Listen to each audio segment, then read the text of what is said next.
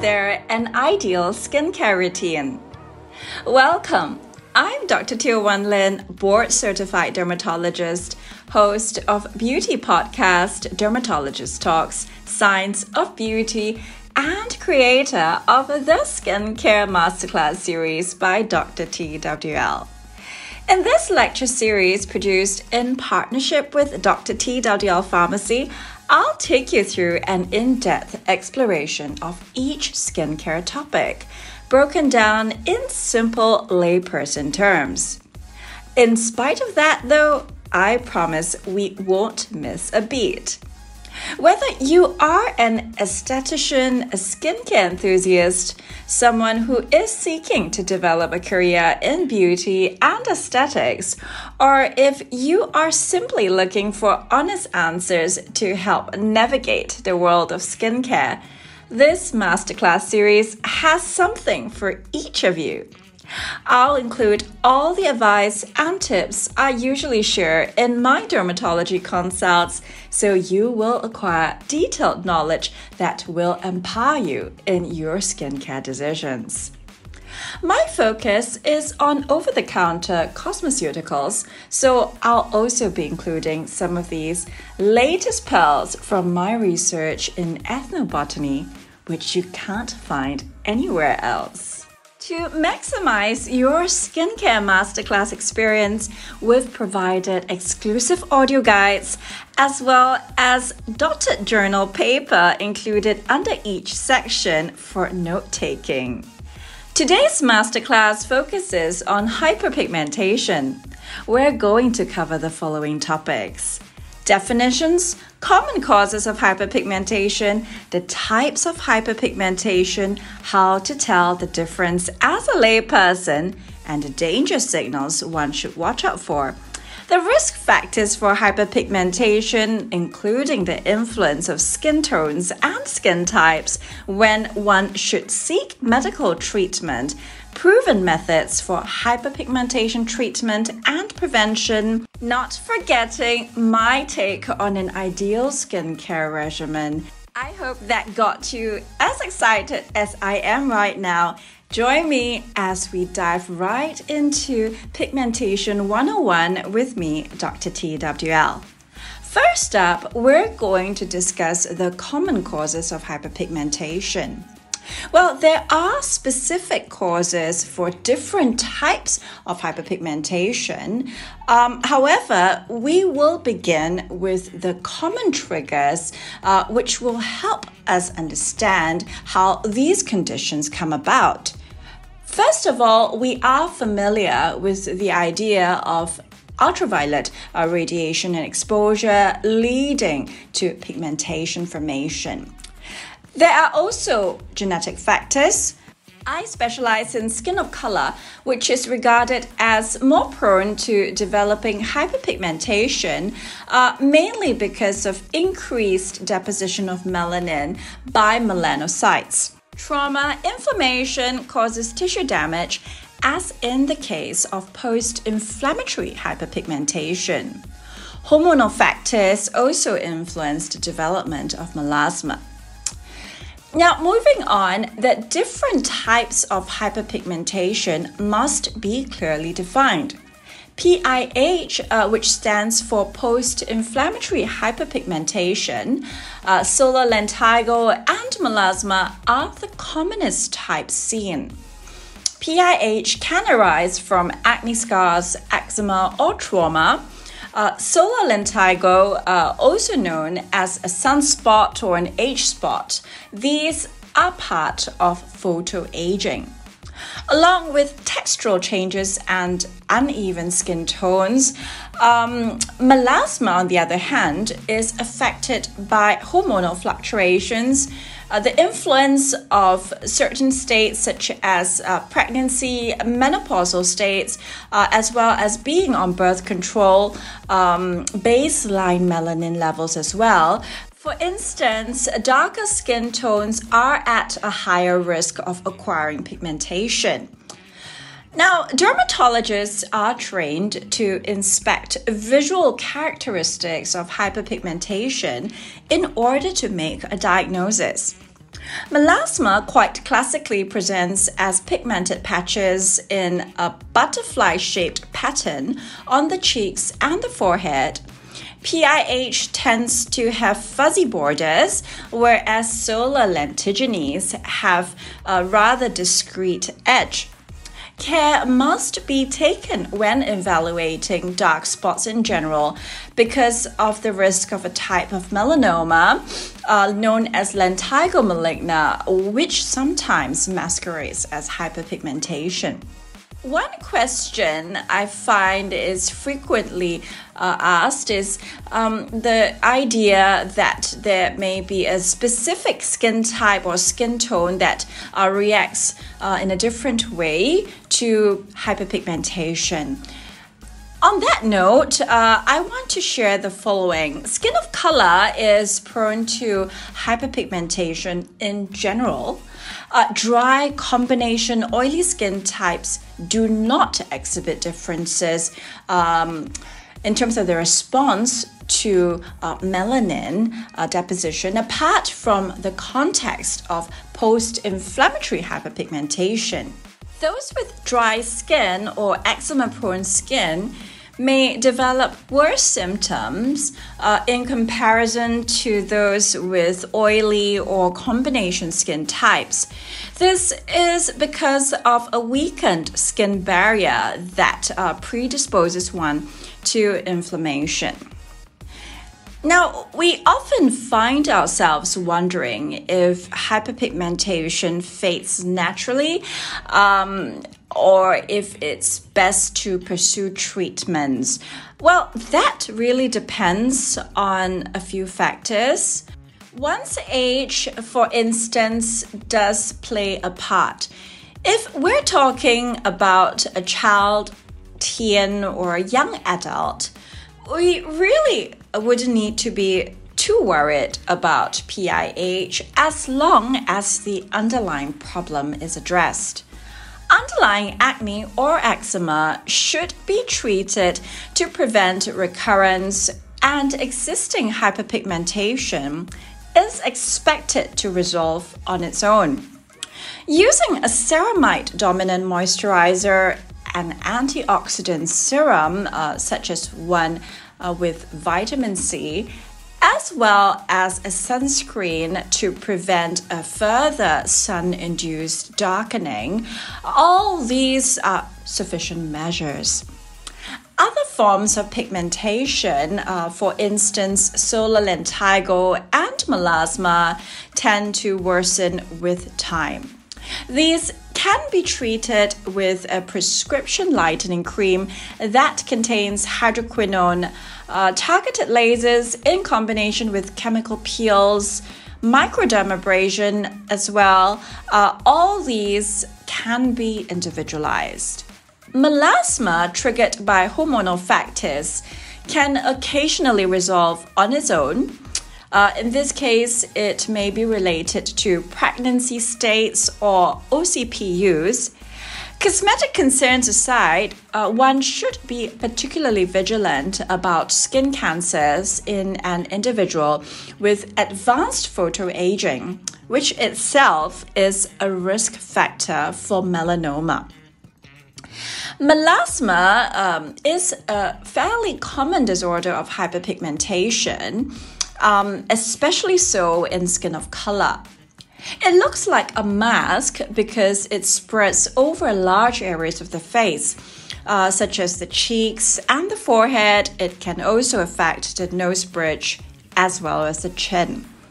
UV exposure, hormonal, and genetic factors play a role, although its etiology is regarded as complex. Melasma is quite distinct in its appearance and distribution. Some dermatologists also use a Wood's lamp to aid in diagnosis.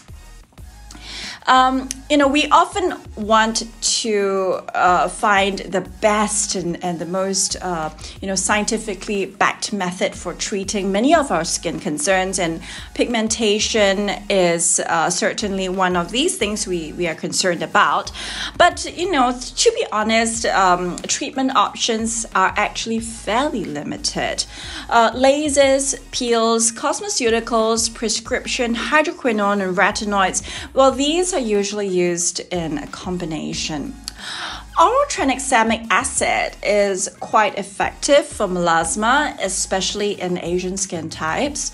Prevention and maintenance takes the form of sun avoidance. Sun protection can also include wearing of broad-rimmed hats, the use of a sunscreen with a minimum SPF of 30, a broad spectrum of course, as well as incorporating antioxidants into your skincare regimen. Vitamin C serums, those which are based on L-ascorbic acid or sodium ascorbyl phosphate, these are commonly prescribed as adjunct cosmeceuticals.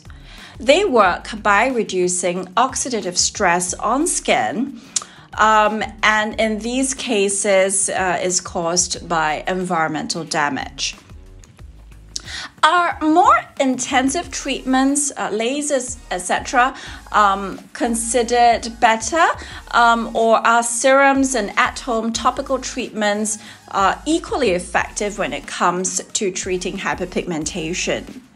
Now, I think this is a common approach that aesthetic clinics use in their marketing. The idea that physical therapy has to be superior to topical measures. But the truth is, dermatologists do know that in certain conditions, for example, melasma, topical treatment may in fact be the most effective type of treatment. Well, I can only share from my experience that overly aggressive laser or peel therapies can in fact worsen melasma, and because in this case there is a mix of both pigmentation in the superficial as well as the deeper layers of skin, overly aggressive treatments without, say, rotation or bricks, well, it can actually lead to paradoxical darkening. In this case, I think we ought to reflect on what we had discussed in the earlier segment, which is that pigmentation itself is not considered a condition which is guaranteed to go away even with medical therapy. But certainly the first step we can take is really to understand the type of pigmentation you suffer from. Now, the most worrying thing would be if you actually have a form of skin cancer that is masquerading as hyperpigmentation. You certainly want to make sure that you are visiting a dermatologist, because missing a case of lentigo maligna, for instance, and it turns out to be melanoma, I think that would be quite serious, to say the least. Prescription topicals can include hydroquinone, which is a depigmenting ingredient often used in combination with retinoids and steroids to counteract inflammation. Well, these are routinely used in melasma treatment. Hydroquinone is also a prescription-only drug, at least in Singapore where I practice, and there is good reason for it to be used under medical supervision. Because there is a risk of rebound or paradoxical hyperpigmentation with use beyond 6 months. Lasers and peels, these are regimens that must be individualized. Traditionally, over-the-counter options are regarded as rather limited, although there is emerging data on plant-based alternatives such as licorice root, Scutellaria bicalensis, improvised from Asian ethnobotany, which is an area of my research. I think that prevention of hyperpigmentation and conditions such as melasma is very important. So while genetic factors are at play for most forms of hyperpigmentation, environmental exposures such as ultraviolet and pollution exposure, these do affect the progression of most forms of hyperpigmentation. Prevention isn't just about sun protection either, but also about building a regimen for resilient skin. Adaptogenic skincare, such as those containing desert plant extracts, for instance, Portulaca oleracea, can help with building the skin's natural reserve of antioxidants. In turn, there is also less likely to be oxidative stress and damage, and hence skin is also better equipped to repair damaged cells. Is there an ideal skincare regimen for the treatment and prevention of pigmentation? Well, in terms of a general skincare regimen, I think I want to share that there really is no need for us to focus on a specific skincare regimen that is tailored to one's skin concern. Unfortunately, this is but a marketing fad. Dermatologists usually recommend a universal skincare regimen for those with problem skin. And this means that the products used are suitable for all skin types and skin concerns. Most importantly, dermatologists recommended skincare products are suitable even for those with sensitive skin types. The following template can be used in the context of your preferred skincare brands. Now, the first aspect of any skincare regimen, and in my opinion is the single most important step, is cleansing. We are familiar with double cleansing, so using a milk or an oil-based cleanser to remove sunscreen and makeup, because these are oil-soluble types of residue on skin, and then followed by a lathering cleanser in the second step. Using a soft microfiber makeup remover pad is recommended in order to physically remove the residue and the debris. What many don't realize as well is that it's an effective way to gently exfoliate your skin on a daily basis. Next, we move on to the concept of the toner / moisturizer / lotion. I refer to this step that way because I personally favor K-beauty formulations, especially in humid climates or in those who have combination of oily skin types. K-beauty formulations combine these two, and those with sensitive or reactive skin in particular should avoid AHA or BHA in the form of glycolic salicylic acid in their lotion or their toner formulas, and instead look for humectants such as hyaluronic acid, polyglutamic acid, glycerin, as well as antioxidants, which usually come in the form of a plant-based ingredient. Next, we have serums. The three most important serums that I would recommend would be a hyaluronic acid serum, a vitamin C serum, and an antioxidant serum containing an ingredient of your choice.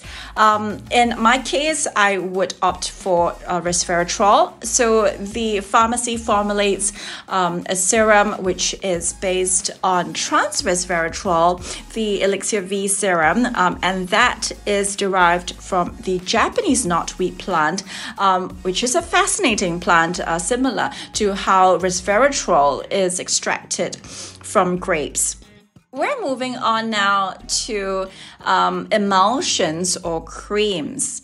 For those with combination or oily skin, I would say stick to your lotions and emulsions. The textures of both lotions and emulsions are similar. They are lightweight, which means they are readily absorbed. Now, in terms of those who suffer from dry or eczema-prone skin, a moisturizing cream formula is preferred. It's also important for you to use a facial mist throughout the day, especially when you are working in an office environment, and where I am there is air conditioning, so all that can increase the rate of water loss to the environment, a phenomenon we know as transepidermal water loss. Sunscreen, of course we are familiar with that. And just a quick note on what would be beneficial as a weekly treatment. I think chemical peels now are very accessible, even for home users.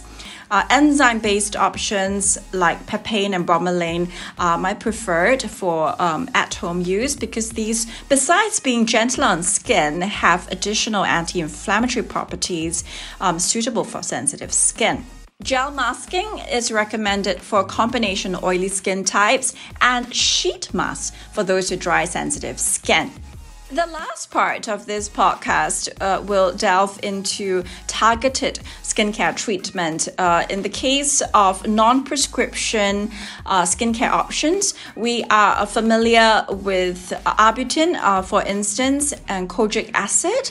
And in the area of my research, which is in Asian ethnobotany, there are certain actives which are used in Eastern medicine, which we have included in the downloadable checklist. Well, that's it for today's edition of Skincare Masterclass. Be sure to sign up at the link I provided in the description, which will grant you access to our entire resource for free, which includes checklists, full podcast transcripts, as well as book giveaways. I hope you've enjoyed today's episode. See you next time.